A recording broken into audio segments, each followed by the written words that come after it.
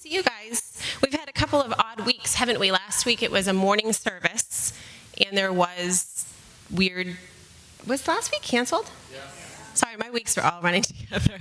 One was canceled, one was morning service, but it's all been kind of sporadic. And it's been a little sporadic with us as well because we've had some health issues with our son. So I haven't been here as frequently as I would like. But as Daryl said, March 1st, we are starting our community fast. And I know usually when we hear the word fasting, probably all of you, when Daryl said that's what we were going to talk about today, there's a part of you that was like, oh, dang. Why did I come for this? This is not what I want to hear about today. But I just want to encourage you, right now, today, we're not even going to focus on the technicalities of fasting or abstaining from food. What we're really going to look at, and I'm going to say this to you as Daryl and I, as the founders, pastors, leaders of what we're doing here, what I'm sharing with you today is the heart and the essence of why we are fasting 40 days. And so we're going to look at the words of Jesus. So it was actually the heart and the essence of why Jesus called us to fast. So even more than our vision and our agenda. But I just want to encourage you, just go ahead and let down those defenses that somehow I'm going to tell you have to juice your brains out or go without your favorite mocha laka chocolate latte from Starbucks or none of that. Just have no fear. No fear. Because we're not, to be honest, we're not getting into any of that. We're getting into really the heart of fasting and the posture and the position of New Testament. Everybody say New Testament fasting. Because we have different, it has to be said, within a group this size, there's those of us that are either unfamiliar with fasting completely. It's just a foreign subject. We think of the Desert Fathers, and we've read about them in church history, and we think the Desert Fathers did that. It was for them because they were radical and insane and separated, and they were mystical. And so they were encountering the Lord. I'm working 80 hours a week. I'm a parent. I'm going to school. And so therefore, I'm not living that mystical life, and it's not for me. But there's also a segment of the body of Christ that would tend to believe that New Testament after the cross, that there's certain things that are considered works that we no longer need to engage in, I'm addressing it as a mindset, and that's perfectly fine because some people actually draw their understanding of that from certain things that Paul says. That pretty much, like, don't make a matter of food, whether you're going to eat it or not eat it. Don't make a big deal. It even says, don't make legalistic requirements upon people to abstain. Paul says that. So there's those that would say, hey, in the New Testament, there's no place for that. But this is what we need to understand today, and this is what we're going to look at. Jesus addressed fasting.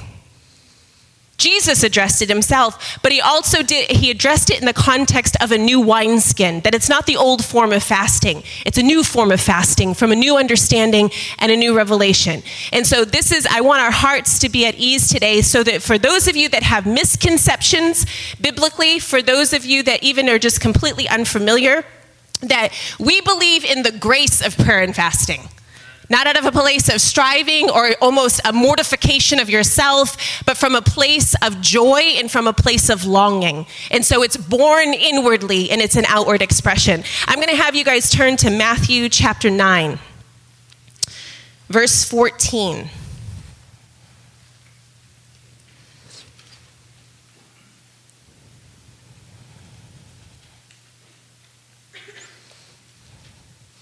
How many of you guys are familiar with this passage of Scripture? And this is where the disciples of John came to him, who is Jesus, saying, why do we, the Pharisees, fast often, but your disciples do not fast? So first of all, how many of you guys know John the Baptist? He came before Jesus. His disciples were fasting.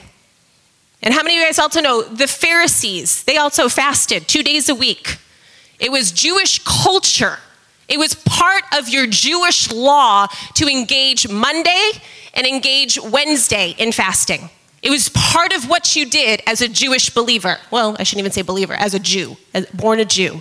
And so then you have actually the disciples of John that were engaging in fasting as well. And so they come asking, why do we and the Pharisees fast often, but your disciples do not fast?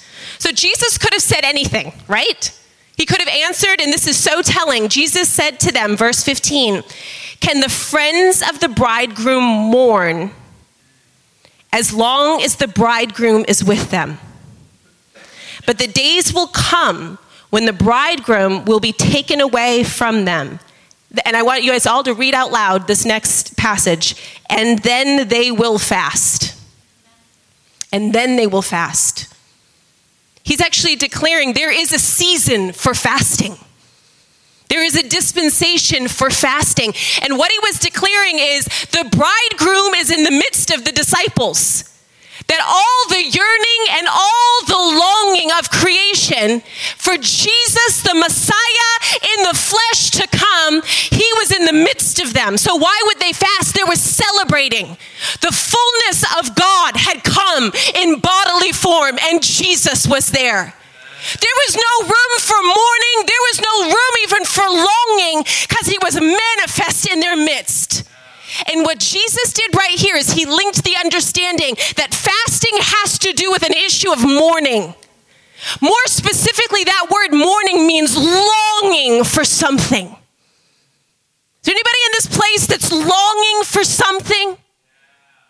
I don't care what you're longing for in this room. I'm going to tell you that the pinnacle of that longing, the ultimate end of that longing is Jesus.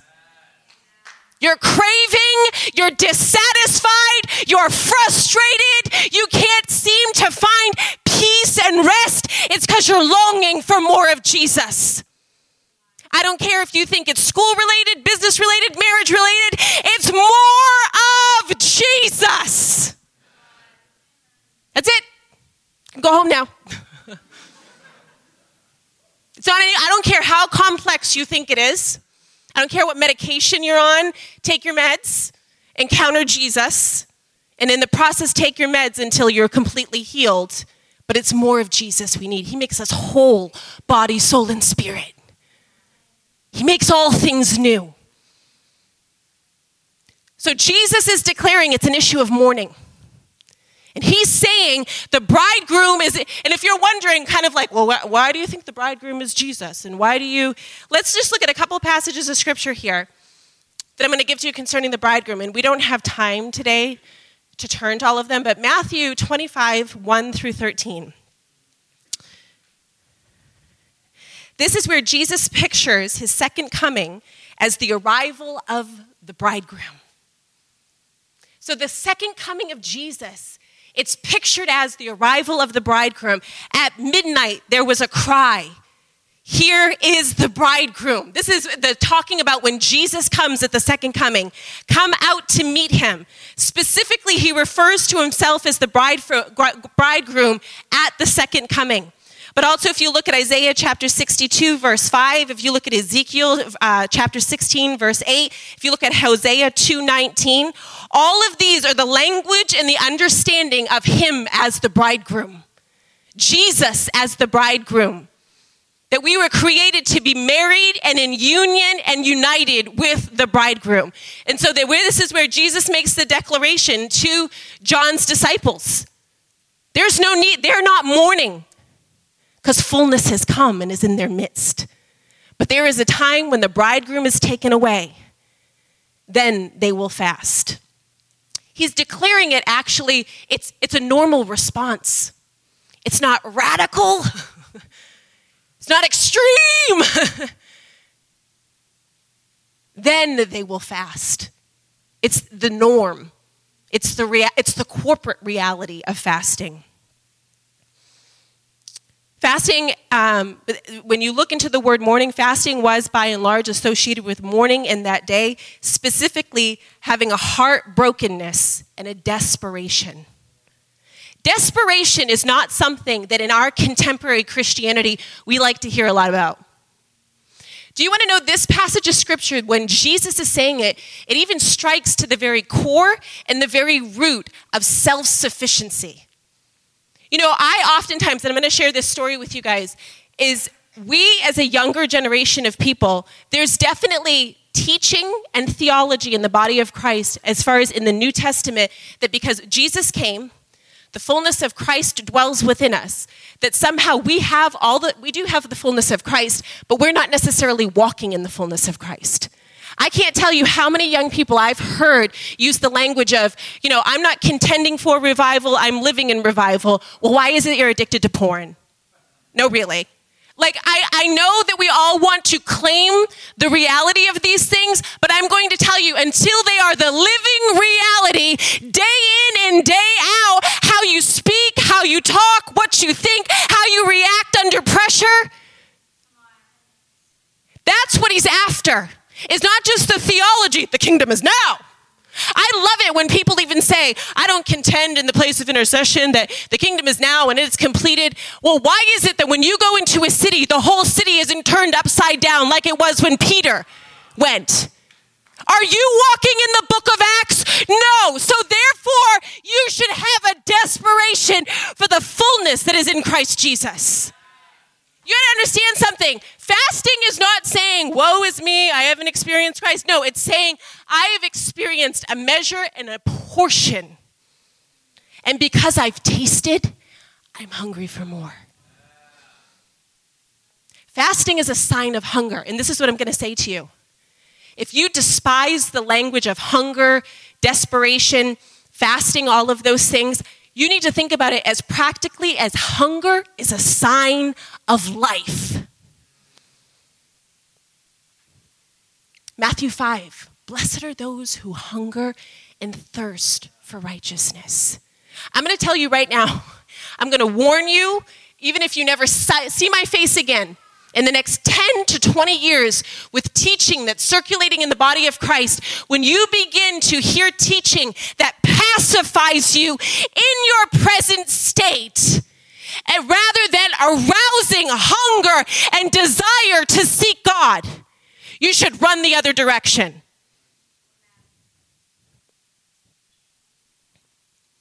Because if you look at the words of Jesus, he specifically said that when the bridegroom is taken away, then they will fast. And it's the understanding of a longing for something more. It's the reality of hungering and thirsting. Blessed are those that hunger and thirst for righteousness. I'm going to say to you, and I'm so sorry if I offend you, this is the way I talk to myself, it's the way I talk to my husband, it's the way I talk to my dearest friends. If you are not hungry, it is because you are dead. It's a sign of life. It's not a sign of weakness. It's not a sign that you somehow have not encountered the fullness of Christ. You have. And it's a sign that you have tasted of something and now you long for more. It's a sign of life when you ache for more of his presence. I have heard the debate so many different times concerning fasting, concerning even prayer, I'm so sorry, I'm sweating. I have to take this off. I'm really sorry if sleeveless things offend you and this is too much skin, but wow. It's wool. Just look away from my white arms. Sorry, I'm a stumbling block, you know me. But, no, joking, You guys want to hear the funniest story? The reason I say that, stumbling block, like it's a big joke, is I was on a staff at one time, and I was really close friends with a couple, and because of the severity of the sexual temptation and sin in the husband and the friend that would confide in me and different things like that, I can remember one time I was sitting in the staff meeting, and I looked at the husband, because I did stuff alone with him, and whatever. I looked at the husband, and I was like, oh my gosh. I was like, am I? He was like, oh, no. He was like, that's like, and she goes, that's laughable. I was like, okay, just so we all know where we stand here. So I never really have much concern about that. I know. So I'm sure my arms are not. So all of that aside, fasting.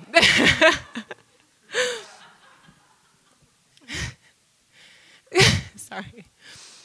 So I was in this one meeting, and in this meeting, just a little precursor, in a lot of situations that I'm in, and have, because I've been in ministry since I was, a teenager, I tend to be either the only female the only female, but oftentimes the youngest. Like everybody else is like my parents' age, and so I'm outnumbered usually in these kind of meetings. So I was sitting in one of these meetings and surrounded by older, more distinguished, reputable, leaders and pastors and things. And as I was sitting in this meeting, I was sharing about prayer and fasting. I was, it was one of those meetings where it's like, well, what's the Lord saying? And, what do people feel on their heart? And I'm talking about desperation and seeking God and God awakening longing in the heart of his bride. And, I'm like pouring it out as far as the need for an unprecedented move of seeking the face of God, pouring it out. Literally, like every single leader in the room just starts going, well, in my church, we're experiencing revival. They're all kind of like sharing how like, that's just not where I'm at. I'm experiencing revival. And I can remember like looking at all of them thinking, really? Really? Your church of 150 that hasn't grown in 5 years since I've known you? That's revival? Like, just seeing like there is no manifestation of the kingdom and fruitfulness. Meaning, I would call revival when all of Boston is coming under conviction of the Holy Spirit. There's mass repentance and the kingdom is come, where they have to close our jails and close our bars, where marriages are restored and children are set free. I mean, that's my context for revival is Book of Acts. So as I'm sitting there and kind of like looking at them going, we are so lame and pitiful. And you know what it is? I started realizing, looking around the room, thinking, I can't say anything disrespectful right now. They're all like 60-something and been in the ministry for so many years and doctorates and, who am I? As I'm looking and kind of going, you know what? When we're all like looking at each other, no, really. When we're all looking at each other, we're so easily impressed with ourselves. Because, I'm looking at you and going, well, I'm doing better and more significant. We have more growth than you do. So, and then I'm looking at this one, or I'm looking at myself. Instead of when we're looking at Jesus in all of his beauty, in all of his splendor, in all of his majesty, in all of his power, in all of his zeal for humanity, in all of his longing to reconcile man to himself, so then we begin burning for the lost and no longer being content with our little programs and as long as I can pay my bills.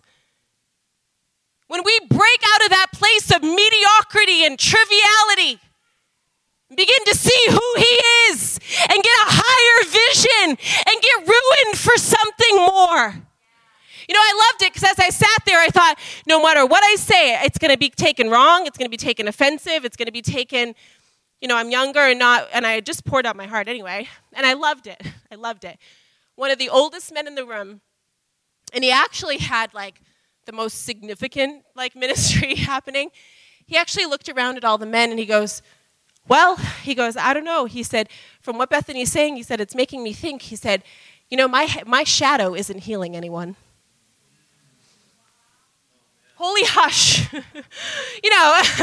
Every other leader was like, kind of no longer talking about the revival they're experiencing in their church.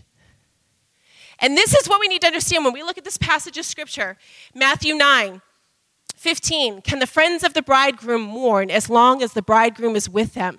But the days will come when the bridegroom will be taken away from them, and then they will fast. Jesus doesn't even take a breath. He just keeps talking.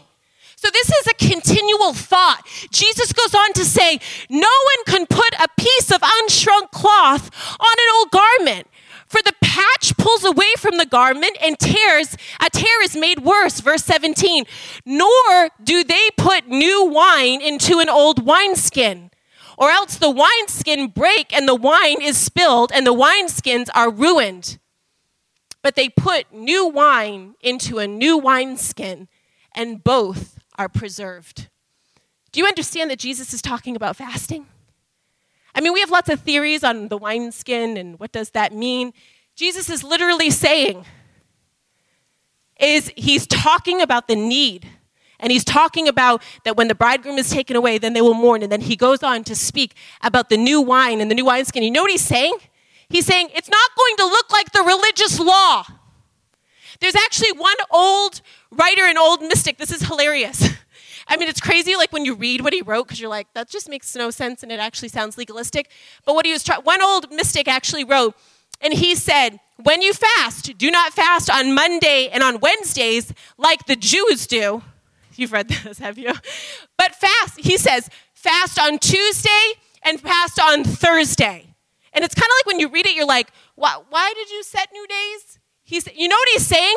He's saying, don't bring yourself into the system of the law. He's saying that in the new covenant, there is fasting, but it's done in a new way. It's not because that time they were aching and longing for Jesus to come.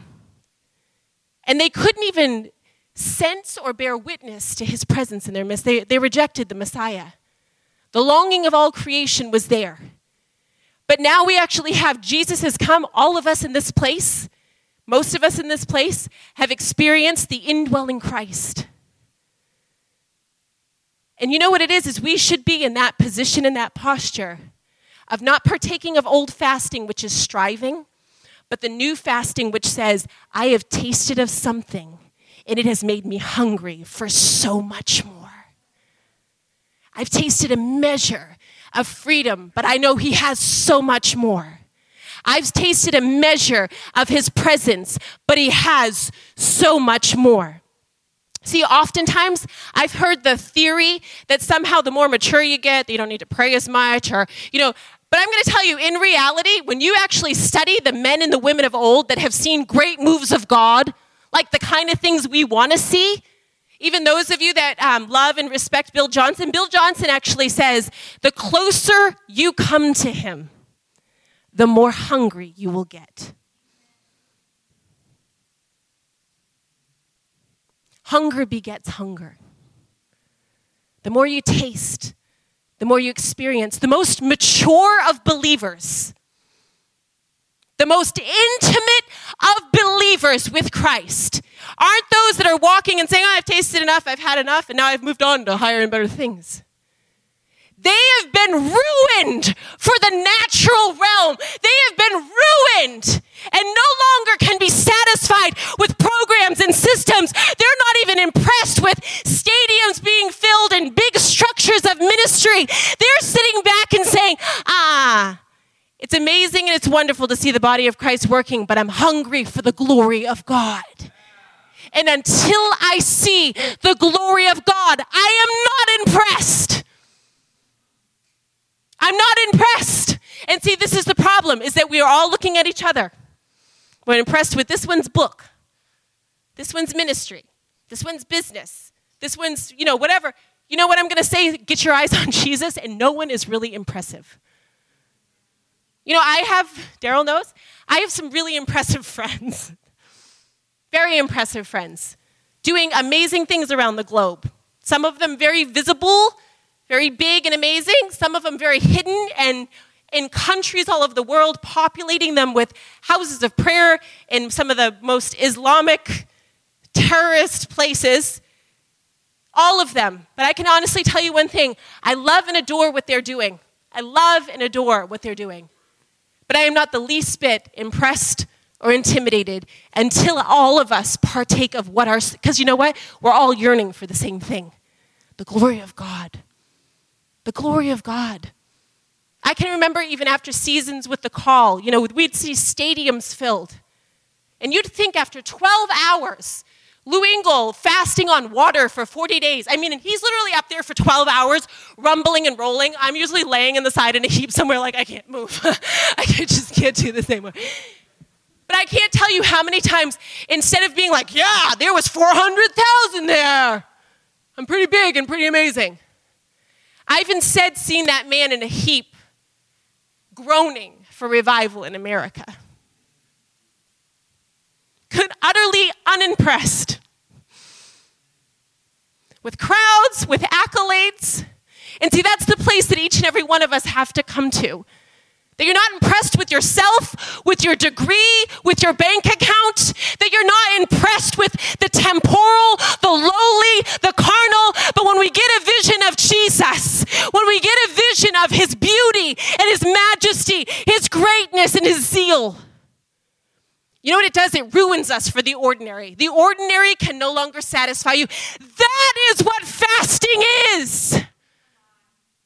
It's an ache for something more. That wanted anything this earth. It's no longer, hear me. I was just texting with a friend this week. I myself have had seasons of fasting where I'm like, ditch this, I'm done. I'm done, giving up on this one. I understand it. I've been in it, I don't know, I started fasting when I was like 16, so you can do the math, like 20 years. But fasting, some great, some not, some successful, some not. I empathize with you. But the reason we're preaching this message before we go into our 40 days is because when fasting is born out of longing and desire, I can honestly tell you, whether it's chocolate, whether it's coffee, whatever it may be, when I'm in a place of aching for the presence of God, there's two things in fasting. Number one, you're either already aching, and so you enter into that season of fasting, and there's grace. You know why? Because we desire nothing else. We have a singular vision. I must have more of Jesus. Forget the chocolate cake. I could care less. I have a vision of Jesus. But you know what fasting is also used as? It's one of the best and most effective weapons God has given us to actually invoke and create hunger. I've also taken the position of fasting of saying, I'm not hungry. You can ask my husband, I'm not a big TV buff, have no interest in watching television, but I can tell those seasons where I'm not aggressively seeking God. I'm like, hey, how do you figure out what are series that people are watching? Because I think I want to watch one. My husband's like, what? Like, why do you want to? I'm like, just want to veg, just want to zone. And I'm not saying there's anything wrong with that, but for me as an individual, that I'm not a veg zone girl. Like, that's just not me. I want to sit down and make lists. That's therapeutic. But I can see it. It's that place where my appetite is dull. And what did I say earlier? Hunger is a sign that you are alive. When you're no longer hungry, you are no longer living. So that's the place when I'm not aching and longing, I say, I somehow need to posture my life. I need to adjust something. I need to change something. I need to position myself to say, wake me up, Jesus. And you know what? In those places when there's no grace for fasting, when it's the temptation for things that we're longing for, I can guarantee simply by uttering these words to Jesus, saying, God, I desire you more than chocolate cake. You know, it kind of puts it in perspective. Like, oh, yeah. You're worth it. You are. I mean, doesn't it even just sound like, what? Of course you want him more than chocolate cake. Well, how come in that moment it's such a vice and a grip and a... You know, you guys all been there. You know those nights where like literally your hip bones are aching and your legs are... You're like, I'm withering away to nothing. Not really. I got an extra 20 I could shed. But it feels that way. It feels like my body is aching, like it hurts. It needs carbs. That's what I need. Not fruits and vegetables, carbs and chocolate. Come on, right? If your body really needed something, it would probably want an apple. But not when you're fasting. So, sorry. So Matthew 9:14 through 17. We're on page 1 of my notes. And we're going to need to wrap this up as it's almost 5:30, and we have 7 more pages. So, no, that's real. That's not a joke. That's real. So let's be selective right now instead of just telling stories like I was.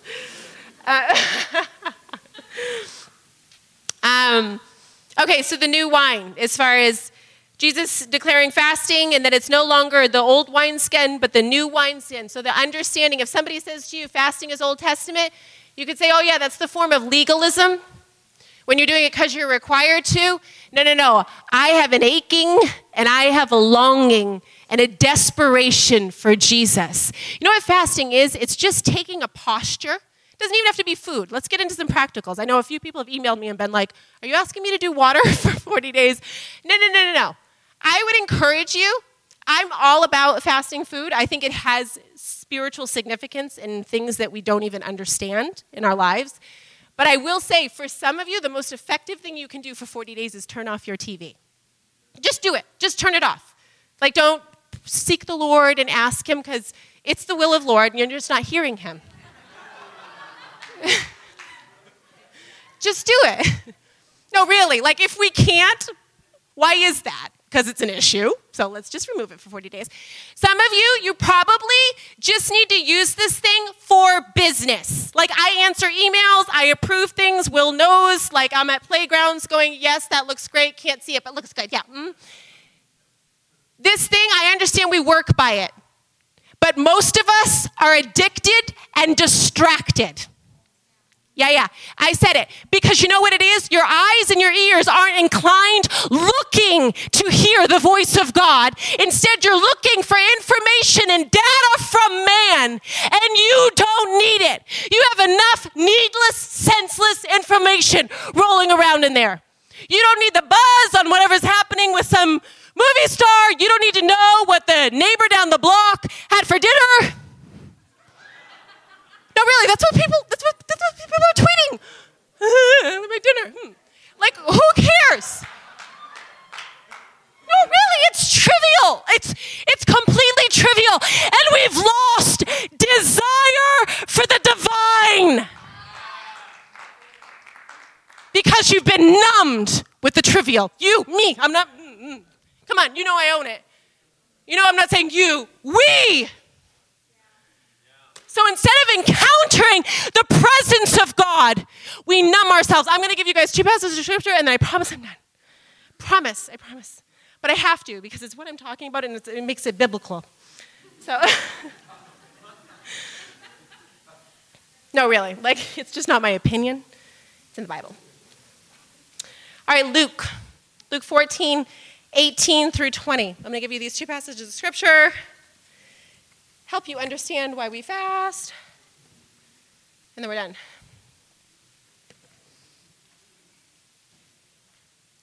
Luke 14, 18 through 20.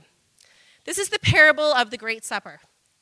Now, when one of those who sat at the table with him heard these things, he said to him, "Blessed is he who shall eat bread in the kingdom of God." Verse 16. Then he said to him, "A certain man gave a great supper." Okay, I'm going to clue you in if you don't know this parable very well. This is like the marriage supper of the Lamb. This is like Jesus giving an invitation to his table. This is Jesus saying, "I'm inviting you to come to dinner. Come sit at my table." How many of you guys know in the Bible, sitting and dining has to do with fellowship? Come have fellowship with me. This is the invitation that's being extended. This is the invitation that's been given to every single one of us to live in fellowship with God. An open invitation. Come spend time with me. I want to hear from you, but I also have things I want to say to you. He extends this invitation in Luke 14. Then he said to him, "A certain man gave a great supper and invited many, and sent his servant at supper time to say to those who were invited, 'Come, for all things are now ready.'" Verse 18. But they all with one accord began to make excuses. The first said to him, "I have bought a piece of ground and I must go see it. I ask that you would excuse me." Another said, "I have bought 5 yoke of oxen, and I am going to test them, and I ask that you would excuse me." Verse 20. Still another said, "I have married a wife, and therefore I cannot come." So that servant came and reported these things to his master. Then the master of the house, being angry, said to his servant, "Go out quickly into the streets and the lanes of the city and bring in here the poor and the maimed and the lame and the blind." And the servant said, "Master, it is done as you have commanded, and there is still room at your table." Then the master said to the servant, "Go out into the highways and the hedges and compel them to come in, that my house may be filled. For I say to you that none of those men who were invited shall taste my supper." You know, this right here is Jesus giving us an illustration that he's invited us to come to his table. And what I want to point out here is these were not sinful things.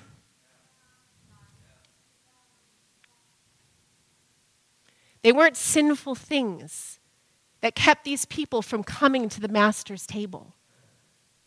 It was ordinary, busy. The business of life had become so consuming, they couldn't even see the privilege of the invitation. How many of you guys know that day in and day out, the creator of the heavens and the earth, the king of all of the earth, has extended invitation and said, come meet with me.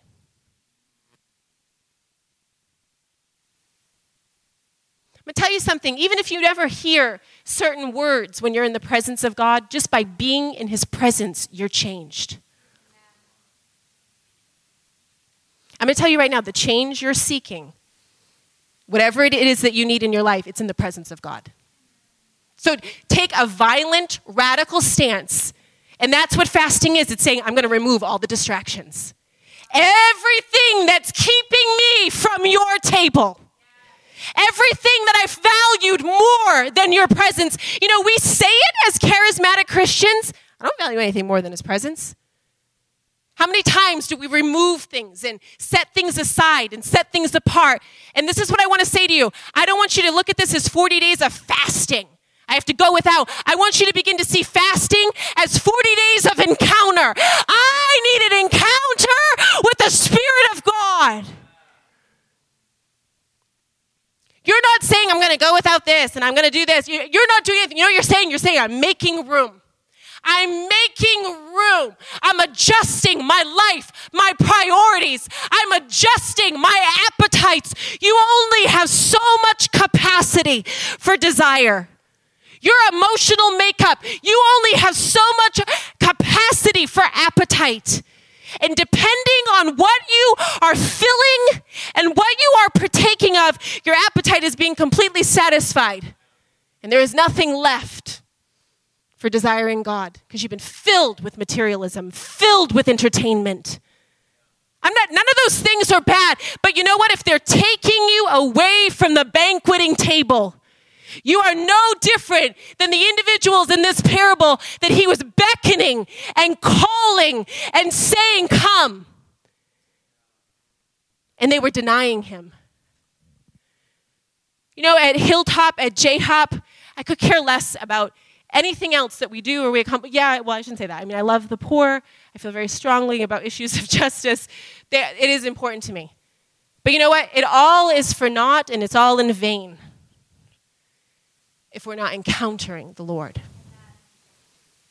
If we're not people that are beholding him, looking upon him, and being transformed into his image, into his likeness. How many of you guys know the parable of the 5 wise and the 5 foolish virgins? They all had lamps. They all have capacity. Just so you know, if you really study that passage out, it's likened to even ministries. You know, ministry is not the qualifying factor. You can be doing lots of busy, good things, and we're lacking the oil of the Holy Spirit. The oil of the Holy Spirit is what is needed, and we have to close out, so I'm going to give you my last passage of Scripture. It's Luke 8:14. The parable of the sower is explained. And this is once again, now the parable is this: the seed is the word of God. Those by the wayside are the ones who hear. Then the devil comes and takes away the word out of their hearts, lest that they should believe and be saved. But the ones on the rock are those that when they hear, receive the word with joy. And these have no root, who believe for a while, and in time of temptation fall away. Now the ones that fell among the thorns are those who, when they have heard, they go out and are choked with the cares, riches, and pleasures of life, and bring no fruit to maturity. But the ones that fell on the good ground are those who, having heard the word with a noble and good heart, keep it and bear fruit with patience. You know, what we need to understand is that for every one of those scenarios and every one of those people, they desired to bear fruit. They received, there was the receiving of the seed. Receiving of the seed. They weren't rejecting the seed. They weren't saying, I don't want that, I don't want.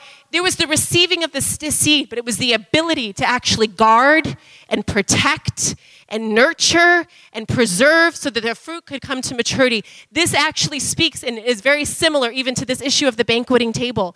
That for those of us in our life, the issue of fasting is actually saying, I have received the word of God. I have received his presence. I have received his truth, and now I will guard it with vigilance. And do you know what that means?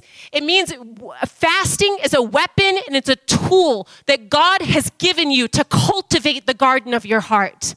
That your heart would stay alive, that your heart would stay alert, that you would live with longing, live with desire, live with urgency, live with desperation.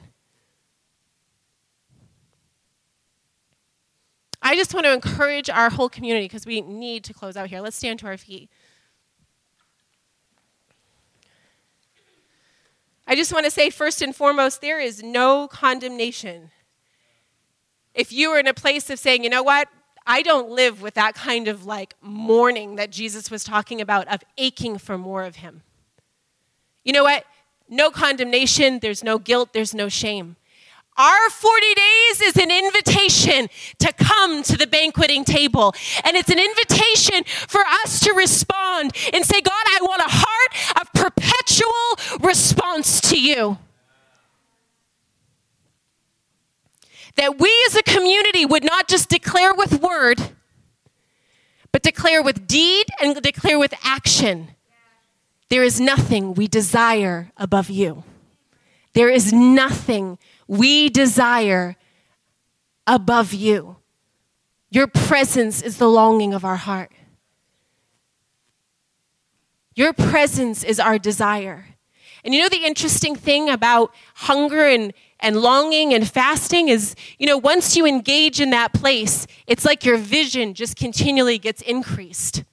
It's no longer, okay, yes, my family needs, a touch from God. Yes, we need his presence. But you know what? Once you experience his presence in your home, then you're looking at your neighborhood and your city.